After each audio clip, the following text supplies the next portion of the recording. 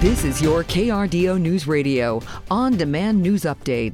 A woman under arrest following an incident in Pueblo where 3 juveniles reportedly threatened a man and his dog. Started Friday around noon as officers were called to the 1200 block of Carteret Avenue on the southeast side of the city. Officers spoke to that victim who said while dropping off a relative near there, 3 juvenile males were outside of a home and began yelling threats at him. After a verbal exchange, 2 of the 3 produced rifles pointing them at the victim, threatening to shoot him and his dog.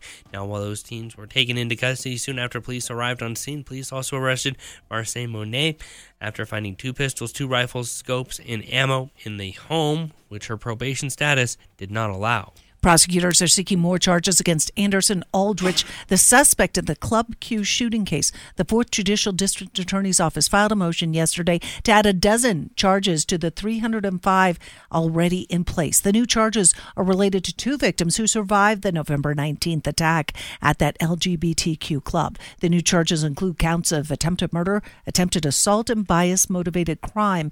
A motion hearing for Aldrich is scheduled for Friday. A former detective for the Cripple Creek Police Department now facing charges after being accused of having inappropriate conduct with a victim.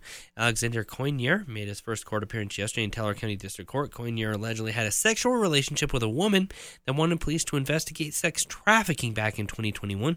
That woman later claimed that Coignier was blackmailing her. Coignier resigned from the Cripple Creek PD during an internal affairs investigation due back in court for a preliminary hearing in March. The Colorado Springs City Council is being asked to support an incentive package for a high-tech company seeking to expand and add hundreds of new jobs. City staffers presented a report on the proposed expansion during yesterday's City Council work session. The company, identified only as Project Octo, would reportedly invest nearly $900 million in an expansion that would add more than 400 jobs over 6 years.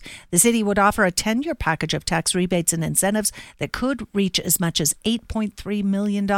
No one on the council expressed opposition to the proposal during yesterday's meeting. The Colorado Springs City Council could also vote today on a new rule that would limit future development for the city. Council considering a rule that would stop the city from annexing land unless Colorado Springs Utilities is sure that it has 130% of the water needed for current and future needs.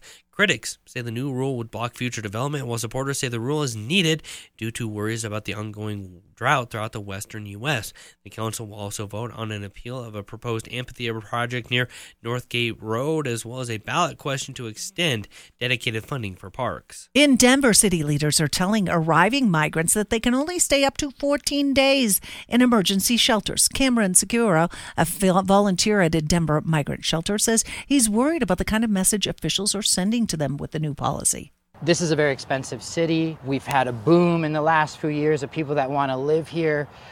So the best thing to do would be to move on. It seems like that's our main priority. The policy went into effect Monday. It could take years for immigrants seeking asylum to have their cases heard and come up with a plan. Denver city officials say another 73 migrants arrived overnight as of yesterday afternoon. The city has helped over 4,000 migrants since December 9th. The first day of the Colorado General Assembly now giving a glimpse into the way Republican lawmakers here in Colorado may try to delay bills that they're not in support of. KRDO's Josh Helmuth has more. Democratic Representative Julie McCluskey was elected Speaker of the House yesterday after a challenge from the Republican minority, which has vowed to implement delaying tactics to try to kill bills that they oppose.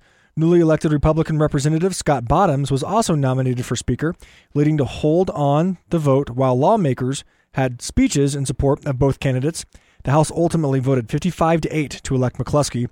She becomes the first female representative from the Western Slope to be picked as Speaker.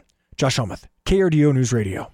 And Republican Congresswoman Lauren Boebert says she's ready to move on following her change of opinion to electing Congressman Kevin McCarthy as Speaker of the House. Boebert says she changed her vote against McCarthy after she was confident that concessions to assure his accountability were in place. She says she holds no animosity or bitterness toward any of her colleagues, saying everyone in the chamber did what they felt was right during the drawn-out vote for the new Speaker in which she voted present. Unfortunately, we couldn't keep the sausage being made just to the factory. We had to bring it out in the public and show everybody the details, the inner workings of how these conversations go down. Boebert also disputes claims that she swore at fellow Freedom Caucus member Marjorie Taylor Greene during tense negotiations over her vote. Partly cloudy skies, warm and breezy as we head into the afternoon. We'll see high temperatures today.